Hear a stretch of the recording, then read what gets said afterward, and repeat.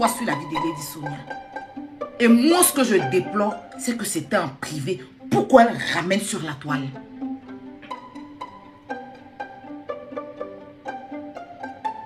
Je ne dis pas que Lady Sonia est bonne. Je ne dis pas qu'elle est parfaite. Je ne dis pas que c'est une personne géniale. Parce qu'on a tous nos défauts et nos qualités. Je ne suis pas parfaite non plus. Mais l'injustice comme ça là.